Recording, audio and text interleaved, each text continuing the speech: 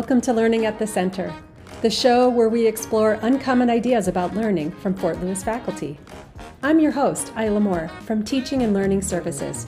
This week's episode is sponsored by procrastination, students not handing in their work on time or waiting until the last minute to turn in their big projects. Some research suggests this is caused by them betting all of their motivational chips on some idealized version of their future self, who will have the time, the attitude, and the resources needed to get the job done, unlike their present self. Welcome to Episode 1. Today, we're talking about creating community in digital spaces with Dr. Brian Twenter, and what he's doing to create community in digital spaces, why community matters, what's wrong with the term decolonizing the classroom, and much more.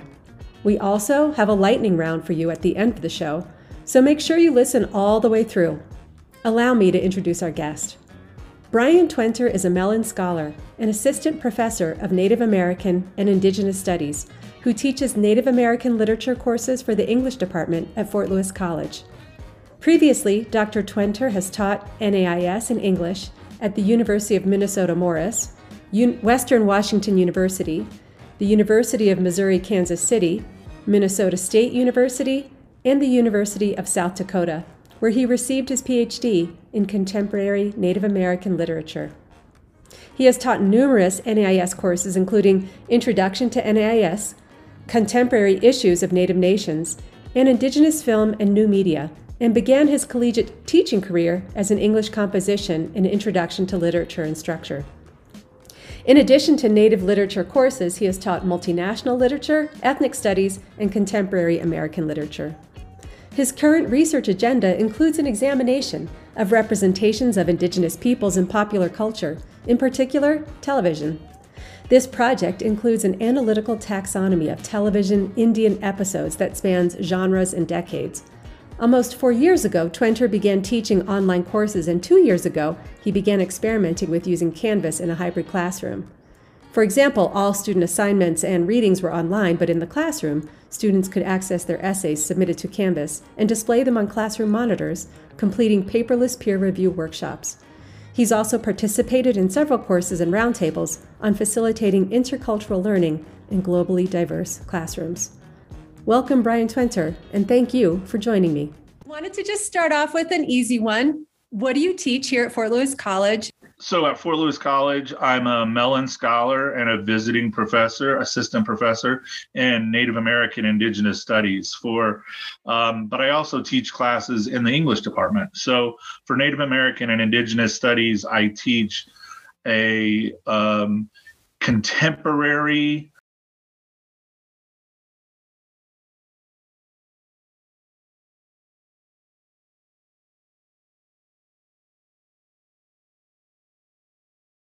issues class, and this semester and last semester were Indigenous responses to the global pandemic.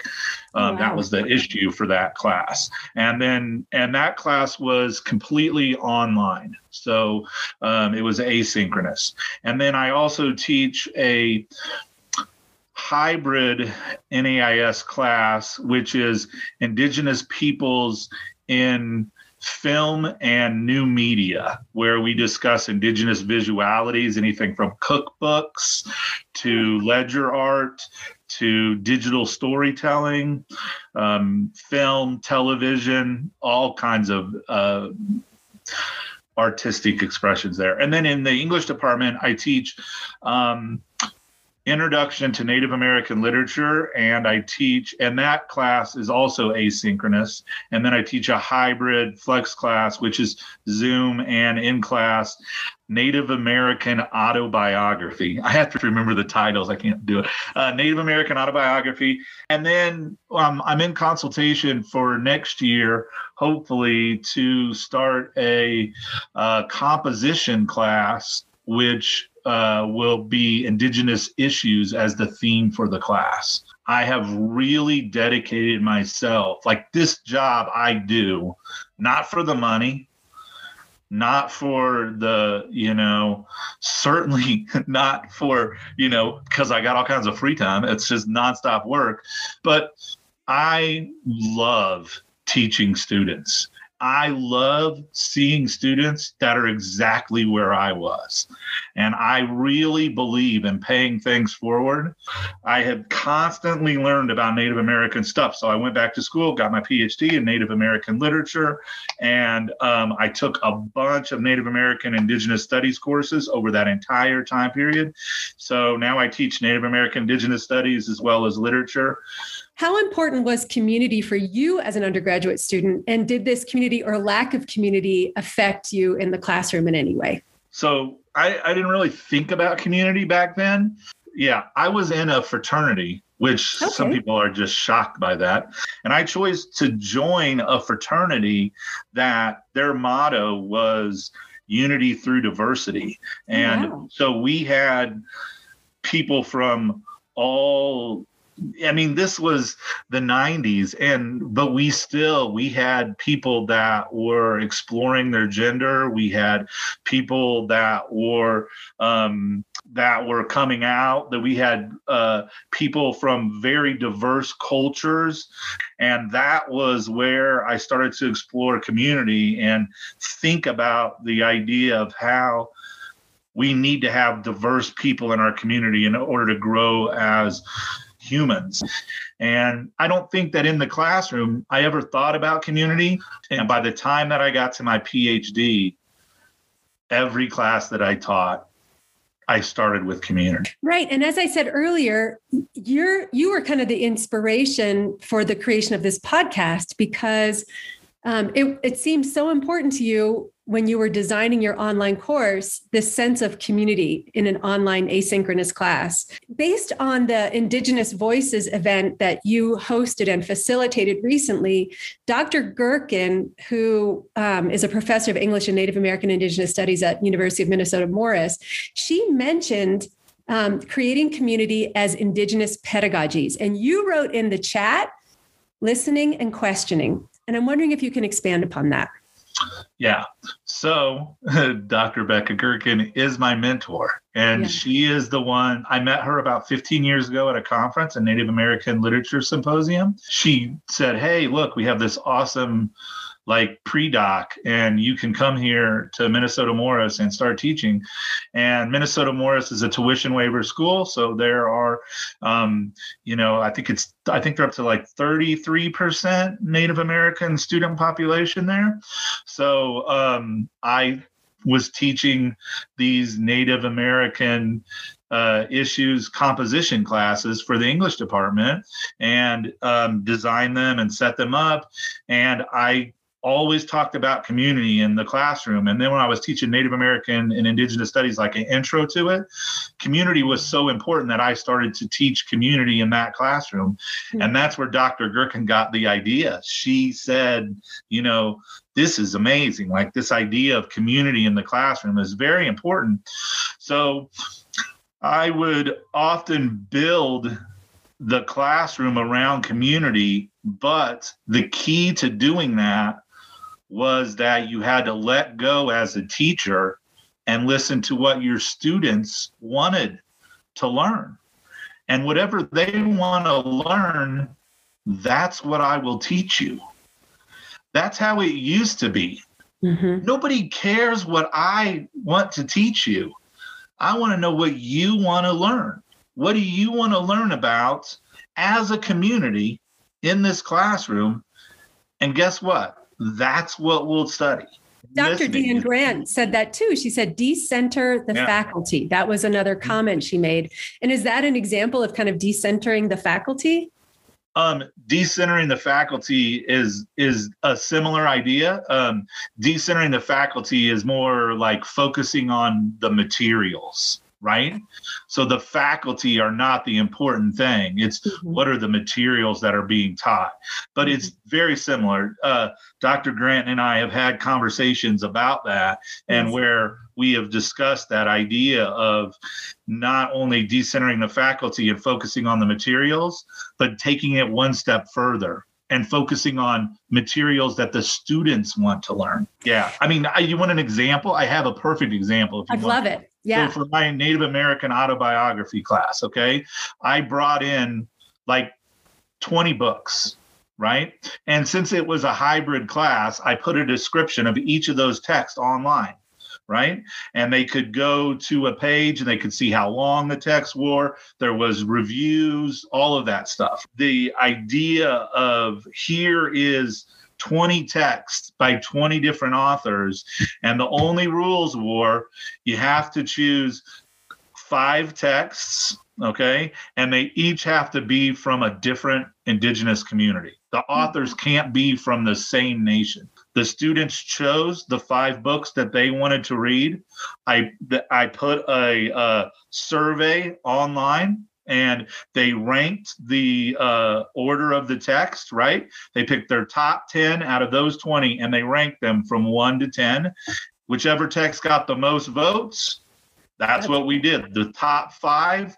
And that's what the students wanted to read about, and write about and discuss. So that's what I taught them. It's a lot more difficult for professors, and you have to do a lot more work because you don't have any plan at all going in. The students choose the text that they want to read. And so there's no question about students like, I didn't have time to read this book, because they want to read it. Yeah. Right? They're looking forward to the assignment. And the discussions in class are always much more rewarding, and the class goes much more smoothly because the students care about the materials that they want to read.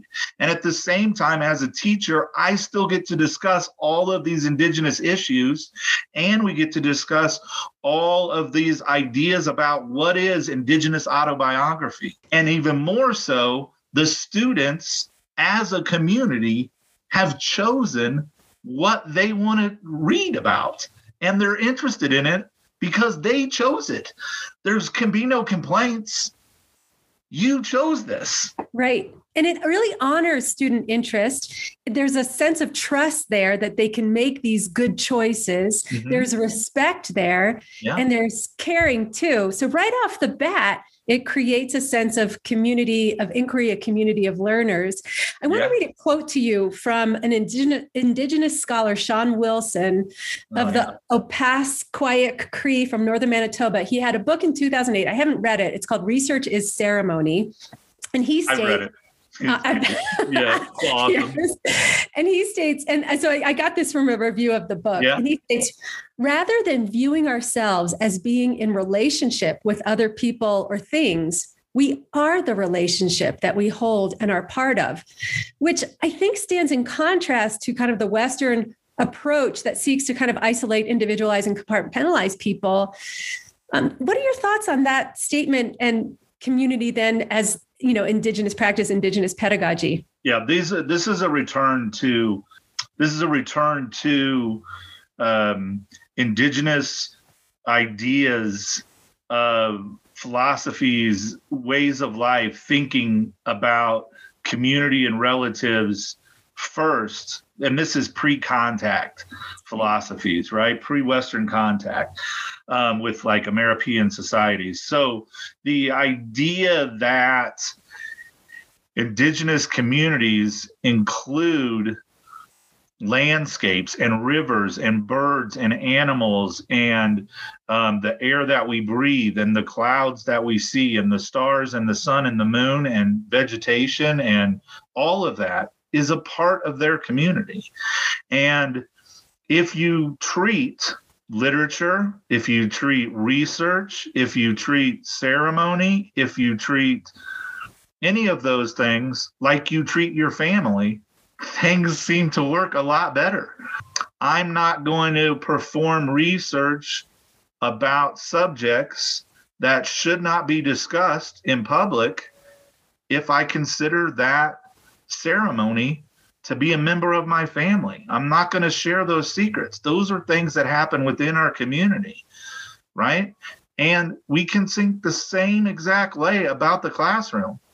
If we treat that classroom and the people that are involved within that course as if this is our community, then all of the same kinship rules apply to that classroom community. You don't do research about a people unless it benefits the people directly, right? And there's that kinship, there's that reciprocity. And I think that that's kind of what you're hitting on here about that community classroom.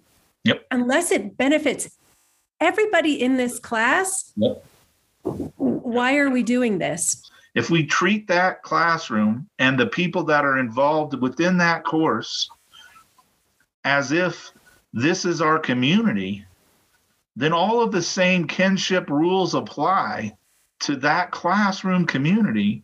Now, there's a little hitch there because Indigenous students who have been putting community first for a very long time, they get it right away. Non-Indigenous students, once they learn the concept, then they start to question their westernized ideas of what the academy should be. And they literally start to question other courses.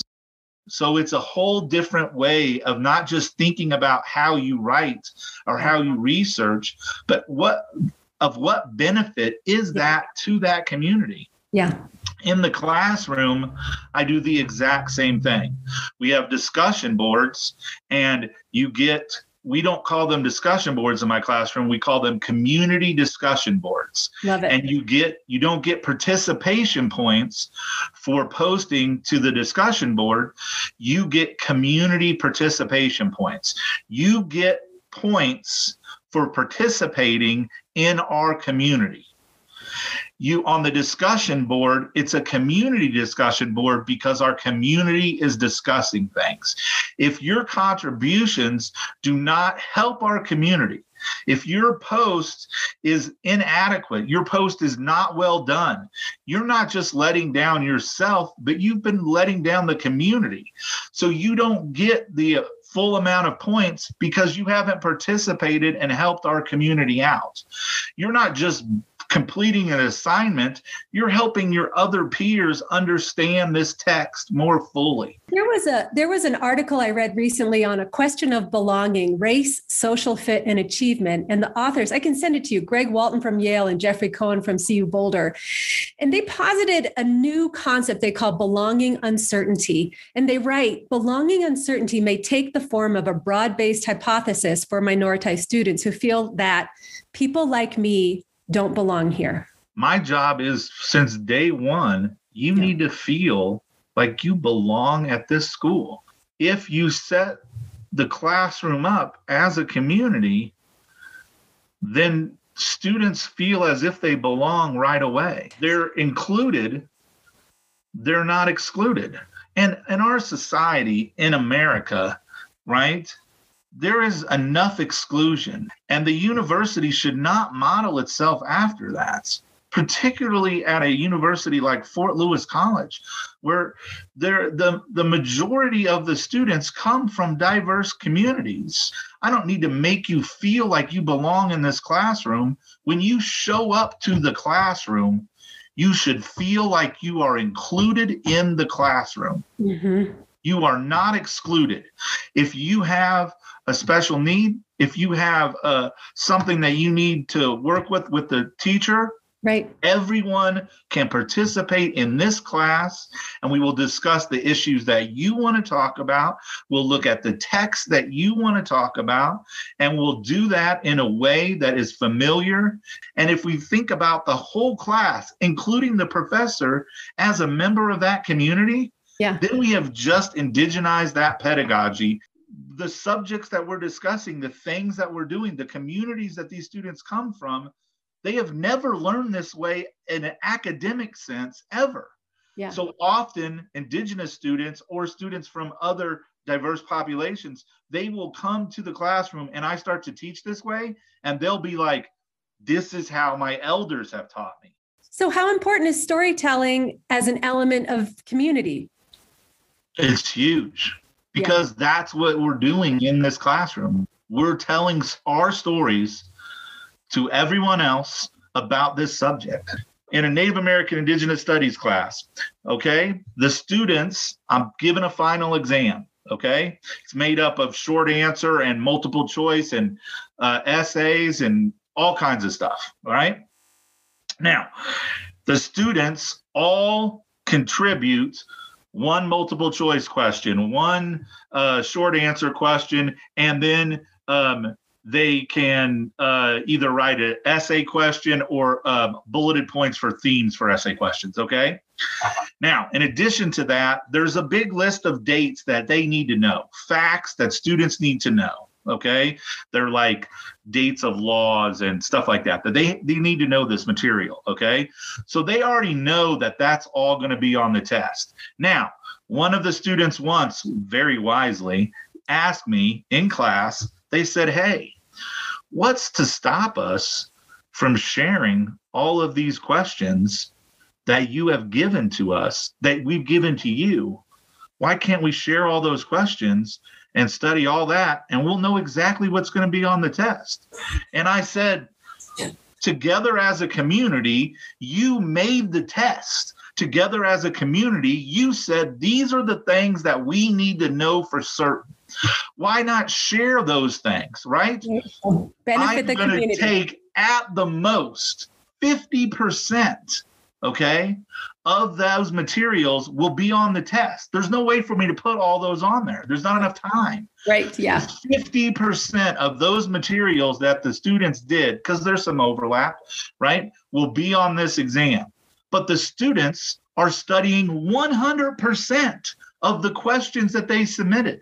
Yeah. They are literally learning 50% more of the information than they needed to know. I love that. My job is not to fail you from the class. Right. My job is to make sure that you got the information that the community decided that we were going to work on. This is the main difference in online versus in person.